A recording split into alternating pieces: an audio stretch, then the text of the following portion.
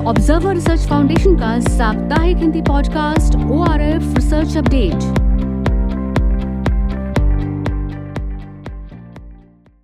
नमस्कार, यह है ORF हिंदी का साप्ताहिक पॉडकास्ट और आप सुन रहे हैं ORF रिसर्च अपडेट। आपके साथ मैं हूं स्वाति अर्जुन और आज के एपिसोड में मेरे साथ हैं सुशांत सरीन।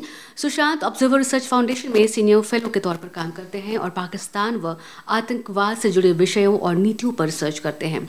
आज के एपिसोड में हम सुशांत के साथ साल 2020 में भारत और पाकिस्तान के द्विपक्षीय संबंध कैसे होंगे और इस साल नए दशक में किस ओर जा रहा है उस पर चर्चा करेंगे। साथ ही इसी परिप्रेक्ष्य में हम ये भी जानने की कोशिश करेंगे कि जिस तरह से पाकिस्तान की एक विशेष अदालत ने पूर्व राष्ट्रपति और सेना प्रमुख जनरल परवेज मुशर्रफ को मौत की सजा सुनाई है, उसका पाकिस्तान के भीतर और पूरी दुनिया को क्या संदेश जाता है। सुशांत, आपका स्वागत है कार्यक्रम में। शुक्रिया। मैं आपसे चर्चा की शुरुआत एक बेहद ही बेसिक सवाल से करना चाहूँगी कि आपका जो रिसर्च आर्टिकल है जिसका शीर्षक है death for the dictator, interplay of Pakistan politics, military and judiciary में लिखा है कि पाकिस्तान की जो मौजूदा सरकार है इमरान खान के नेतृत्व वाली, उसने भरसक कोशिश की कि वहाँ की जो स्पेशल अदालत है वो परवेज मुशर्रफ के खिलाफ किसी तरह का कोई फैसला न ले सके, लेकिन वो सफल नहीं हो पाए। यहाँ पर हम ये जानना चाहेंगे कि आपने ऐसा क्यों कहा और इस वक्त पाकिस्तान की सेना, सरकार और प्रधानमंत्री के बीच जो रिलेशन डायनामिक्स है वो कैसा है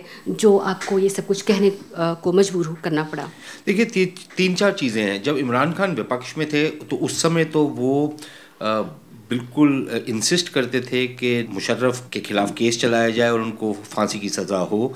आर्टिकल 6 जो बगावत का आर्टिकल है उसके तहत। लेकिन जब वो सत्ता में आए और क्योंकि उनको सत्ता में फ़ौज लेकर के आई थी तो उनकी जो बोलती है वो बिल्कुल ऑपोजिट हो गई। वो एक यू टर्न उन्होंने मारा और वो एक लिहाज से इमरान खान को अक्सर लोग यू टर्न खान भी बुलाते हैं। तो वो जो यू टर्न मारा उस देखिए, ये जो बगावत का मुकदमा होता है पाकिस्तानी कानून के तहत, ये सरकार इंस्टीट्यूट करती है। ये कोई और नहीं, कोई आम आदमी जाकर नहीं कर सकता। ये सरकार को इंस्टीट्यूट करना पड़ता है उस व्यक्ति के खिलाफ जिसके ऊपर बगावत का चार्ज लगा हो। तो प्रोसिक्यूशन जो होती है वो सरकार करती है। अब ये जो मुकदमा था ये 2013 के लगभग इंस्टीट्यूट हुआ और ये नवाज शरीफ की सरकार ने करा। लेकिन कई वर्षों से ये एक तरीके से सुस्त रवि का शिकार था। इस पे कोई बहुत ज़्यादा पेशरफ्त हो नहीं रही थी। प्रोसिक्यूशन टीम को बदला भी गया था। जो पुराने प्रोसिक्यूटर थे नवाज शरीफ के दौर में, जब नई सरकार आई तो वो हट गए, उन्होंने एक नया प्रोसिक्यूटर अपॉइंट किया। लेकिन जैसे मैंने आपसे कहा कि एक सुस्त रवि का शिकार था और मुशर्रफ को फ़ौज पहले ही बाहर निकाल चुकी थी। लेकिन जब ये थोड़ा सा मुकदमा आगे बढ़ना शुरू हुआ और जब ऐसा लगा कि ये अब बिल्कुल आखिरी कगार पे आ रहा है तो उस समय 3-4 चीज़ें ऐसी हुई जिससे ये महसूस हुआ कि इमरान की सरकार नहीं चाहती कि मुकदमा आगे बढ़े। एक तो जो प्रोसिक्यूशन टीम थी उनको उन्होंने बर्खास्त कर दिया और लिटरली उस समय जबकि सारी प्रोसिक्यूशन की टीम ने अपनी जितनी दलीलें थी वो दे चुके थे, उसके बावजूद उनको बर्खास्त कर दिया गया। उसके बाद कुछ पिटिशन्स फाइल हुई कि ये जो मुकदमा है ये ठीक तरीके से इंस्टीट्यूट नहीं हुआ। उसमें जो मजाकिया बात ये थी कि वो जो अटर्नी जनरल हैं वो पता नहीं किस तरीके से बन गए अटर्नी जनरल, क्योंकि उनको बेसिक कानून का जो हम जैसे लोगों को पता है पाकिस्तान के कानून का कि एक 2016 या 17 में सुप्रीम कोर्ट की एक जजमेंट आई थी जिसमें ये कहा गया था कि जो सरकार है वो कैबिनेट होता है, सिर्फ प्रधानमंत्री नहीं होता।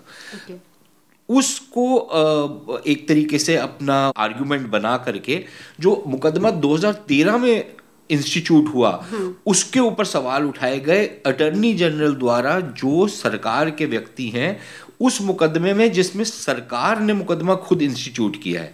तो ये एक दूसरा संकेत था कि वो नहीं चाहते। इसी तरीके से 2-3 और चीज़ें इन्होंने की। फिर एक पिटिशन दायर कर दी लाहौर हाई कोर्ट में कि इसको रोक दिया जाए। वहाँ से इस्लामाबाद हाई कोर्ट में भी एक पिटिशन दायर हुई, सरकार ने ही दायर की कि इस केस की जो जजमेंट जो सुप्रीम कोर्ट के चीफ जस्टिस थे वो अनाउंस कर चुके थे कि जजमेंट आने वाली है, तो इस्लामाबाद हाई कोर्ट ने उस पर रोक लगा दी गई। अब उसमें प्रॉब्लम ये थी कि जो ये स्पेशल बेंच है उसकी अध्यक्षता जो कर रहे थे वो भी पेशावर हाई कोर्ट के चीफ जस्टिस थे। और यहाँ पर इस्लामाबाद हाई कोर्ट, तो अब हाई कोर्ट्स के बीच की एक तरीके से टकराव शुरू हो गया और स्टेटस वाइज इसका स्टेटस कोई हाई कोर्ट से कम नहीं है, लेकिन इस्लामाबाद हाई कोर्ट ने एक रोक लगा दी। फिर कोर्ट्स के बीच में आपस में लड़ाई शुरू हुई कि स्पेशल कोर्ट ने कहा कि हम नहीं मानते। तो ये जो सारा का सारा घटना चक्र था बहुत ही पेचीदा रहा और पेचीदा रहा, लेकिन उसके बेसिक उसका उद्देश्य ये था कि ये जजमेंट को कैसे रोका जाए और कैसे इसको प्रोलॉन्ग किया जाए, इसीलिए मैंने वो चीज़। हाँ, और मतलब ये मुझे काफ़ी सारी बातें सुनकर लग रहा है कि बहुत ही वियर्ड किस्म का भी पूरा चला, एक लंबे अरसे तक चला। और जब साल 2013 में शुरुआत इसकी हुई, इस केस की, तब नवाज शरीफ की सरकार थी, तब ये स्लो पेस में था। लेकिन जब इमरान खान आए उसके बाद इसका पेस बढ़ जाता है। नहीं, बट नवाज शरीफ की जब सरकार थी शुरुआत में तो उन्होंने जब ये इंस्टीट्यूट किया तो बहुत लोगों ने उनसे कहा कि भाई आप ये मत करिए, क्योंकि जैसे ही आप एक पूर्व फौजी शासक जिसकी शायद कोई बहुत ज़्यादा लोकप्रियता नहीं थी, लेकिन फौज में एक ये था कि हमारा पुराना चीफ है तो उसको हम प्रोटेक्ट करके रखेंगे। तो इसीलिए जब उनको एक बारी कोर्ट में हाजिर होना था और उनका कॉन्वॉय कोर्ट जा रहा था, तो किसी के संकेत पे, और माना जाता है कि किसी का संकेत फौज का संकेत था, उस कॉन्वॉय को मोड़ करके हॉस्पिटल लेके चले गए और उसके बाद से मुशर्रफ कभी भी कोर्ट में पेश नहीं हुए। और फिर जो सारी की सारी अस्थिरता फैलाई गई फौज के द्वारा उस जमाने में नवाज शरीफ की सरकार के खिलाफ, वो भी इसीलिए की गई क्योंकि ये केस इंस्टीट्यूट हुआ था और फाइनली नवाज शरीफ को तख्ता उनका एक लिहाज से पलटा गया। मैं आपसे दूसरा सवाल ले रही हूँ। हम वैसे समय हो रहा है कि मैं एक विराम लें, लेकिन मैं इस चर्चा को थोड़ा अंतिम कंक्लूजन तक ले जाना चाहती हूँ मुशर्रफ को लेकर के, कि पाकिस्तान की फ़ौज के बारे में कहा जाता है कि वो पर्दे के पीछे से सरकार चलाती है, लेकिन जिस तरीके से अभी अदालतें जो है वहाँ की जो अदालत है वो असर्टिव हो गई है, तो क्या ये एक तरीके का संदेश है कि वो किसी समहाउ जो फौज का जो शासन है या फौज की जो का जो वर्चस्व है उसको कम करना चाहती है? देखिए, अब इसमें ये एक विवाद चल रहा है पाकिस्तान में और ये कहना मुश्किल है कि क्या फौज अपने तई ये सब अदालतें अपने तई ये सारा कुछ कर रही हैं या उनसे कोई करवा रहा है। पाकिस्तान की अदालतें बनती तो बहुत हैं कि वो आज़ाद हैं, लेकिन आज तक हमने कोई आज़ादी का कोई प्रमाण देखा नहीं उनके द्वारा, जब तक उनको कोई संकेत किसी क्वार्टर से ना हो। और जिस तरीके के उन्होंने कदम उठाए, चाहे वो बाजवा की एक्सटेंशन को लेकर के हो या मुशर्रफ का फैसला हो, उससे ये महसूस ज़रूर होता है कि उनके ऊपर कहीं ना कहीं से कुछ क्या कोई दबाव है, या जो अदालतें हैं अब एक लिहाज से एक पावर सेंटर की तरह उभरने की कोशिश कर रही हैं। लेकिन अगर वो ये कोशिश कर रही हैं तो मुझे नहीं लगता कि बहुत समय लगेगा कि उनके पर काट दिए जाएंगे। इसी के साथ हम एक छोटे से विराम ले रहे हैं सुशांत। हम मिलेंगे अपने श्रोताओं से एक छोटे से ब्रेक के बाद।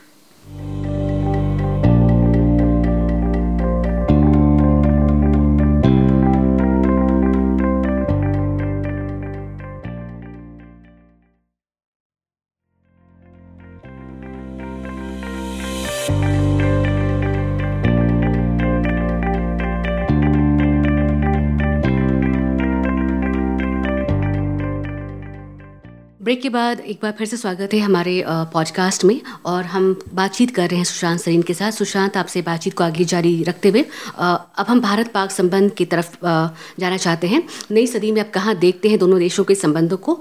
देखिए, मैं कोई बहुत ज़्यादा मुझ में कोई ऑप्टिमिज्म नहीं है भारत और पाकिस्तान के रिश्तों को लेकर के।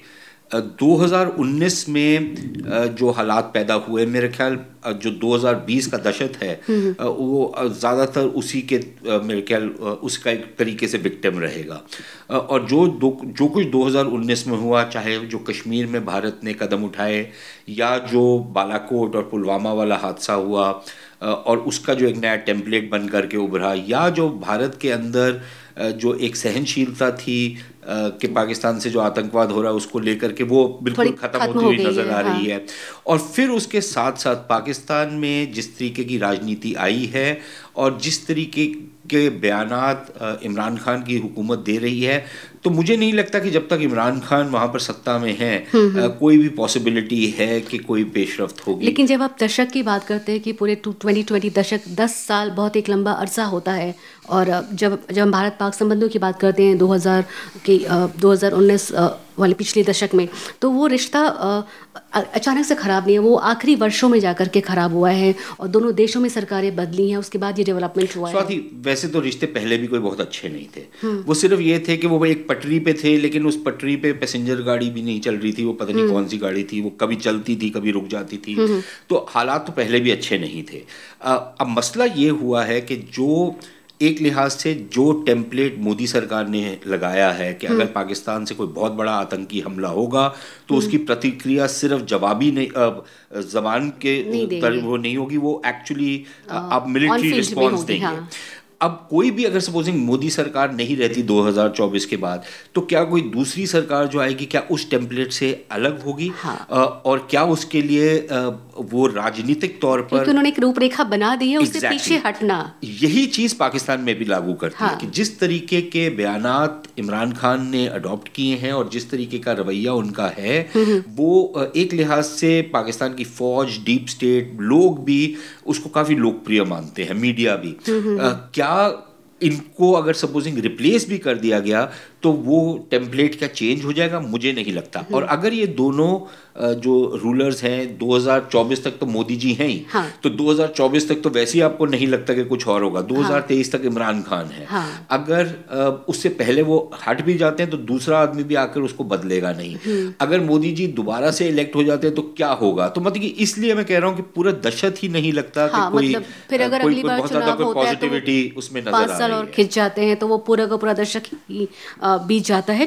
लेकिन यहाँ मैं जानना चाहती हूँ कि पाकिस्तान ने जिस तरीके से उसकी प्रतिक्रिया रही है, चाहे सीएए बिल के लेकर के हो, एक्ट को लेकर के हो, या फिर कश्मीर में आर्टिकल 370 के एब्रोगेशन को लेकर के हो, तो उसकी जो ये सीएए को लेकर के उन्होंने अपनी असेंबली में एक रेजोल्यूशन भी पास कर दिया बहुत ही हड़बड़ी में। तो इस तरह की जो प्रतिक्रिया जो होती है, इम्पल्सिव जो होती है पाकिस्तान की तरफ से, क्या वो भी एक रीज़न है कि जो आपको लगता है कि मैच्योर्ड नहीं है? नहीं, देखिए वो एक लिहाज से तो उनकी मानसिकता दर्शाती है।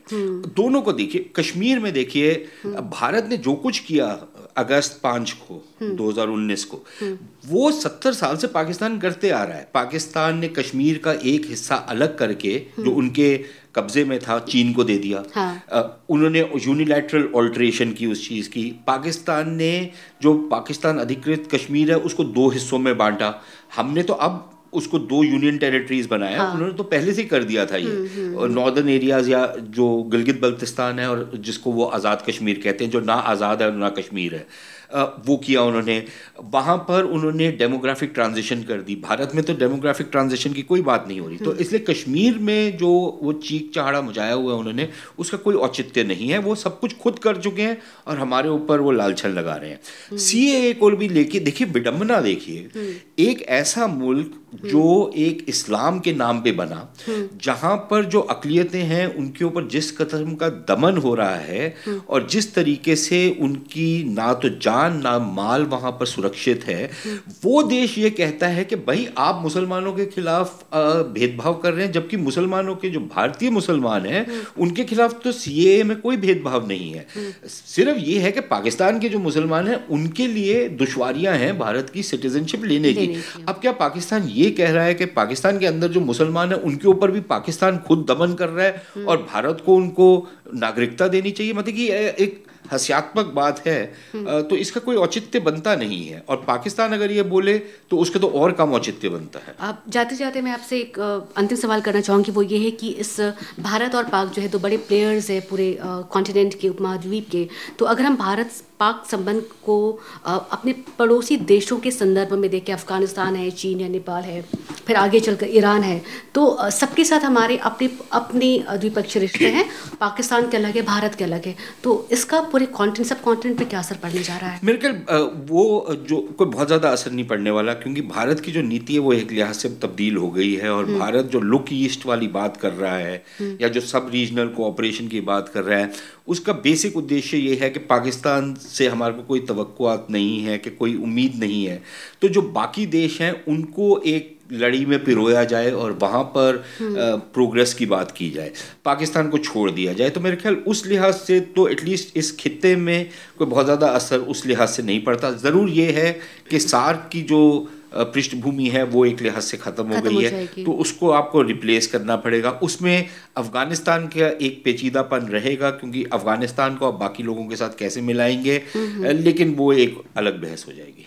और ईरान के साथ, देखिए, ईरान के साथ भारत और पाकिस्तान का कोई इतना बड़ा मुद्दा नहीं है, लेकिन ईरान का भारत और ईरान का उसमें अमेरिका किस हिसाब से असरअंदाज होता है, या बाकी अरब देश किस हिसाब से असरअंदाज होते हैं। अभी तक तो भारत ईरान के साथ अपने रिश्ते बाकी चीज़ों से थोड़ा बहुत अलग रख पाया, लेकिन अब अमेरिकी अगर सैंक्शंस आ जाती हैं, या जो अरब खाड़ी के देश हैं जहाँ पर हमारा एक लिहाज से देखा जाए तो ज़्यादा इंटरेस्ट है, क्योंकि तिजारत के हिसाब से देखा जाए हमारे जो शहरी वहाँ पर बसते हैं, हमारा जो एनर्जी सिक्योरिटी है वो अरब दुनिया के साथ ज़्यादा जुड़ा हुआ है बनस्बत ईरान के।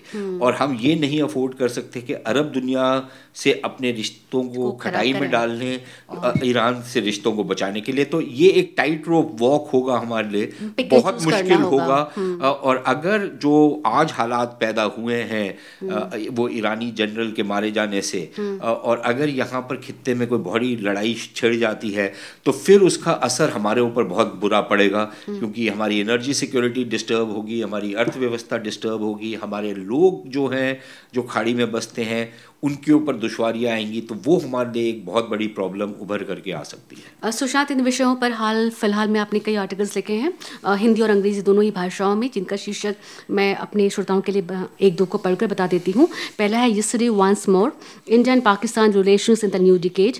दूसरा है Pakistan is fishing in troubled waters by protesting against CAA।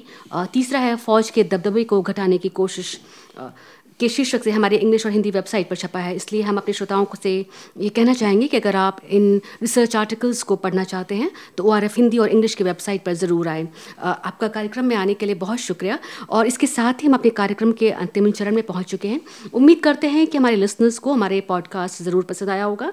इसे हम अपनी वेबसाइट पेज के अलावा अपनी सोशल मीडिया हैंडल्स ट्विटर और फेसबुक पर भी शेयर करेंगे, और चाहेंगे कि हमारे पाठक इस पॉडकास्ट को सुने और हमें अपनी अच्छी, बुरी और जो भी प्रतिक्रिया है वो ज़रूर दें। वो चाहें तो हमें इस मेल ID पर भी पत्र लिख सकते हैं, podcast@orfonline.org। इसके साथ ही ORF हिंदी की पूरी टीम को दीजिए इजाज़त। इसके साथ ही ORF हिंदी की पूरी टीम को दीजिए इजाज़त। नमस्कार।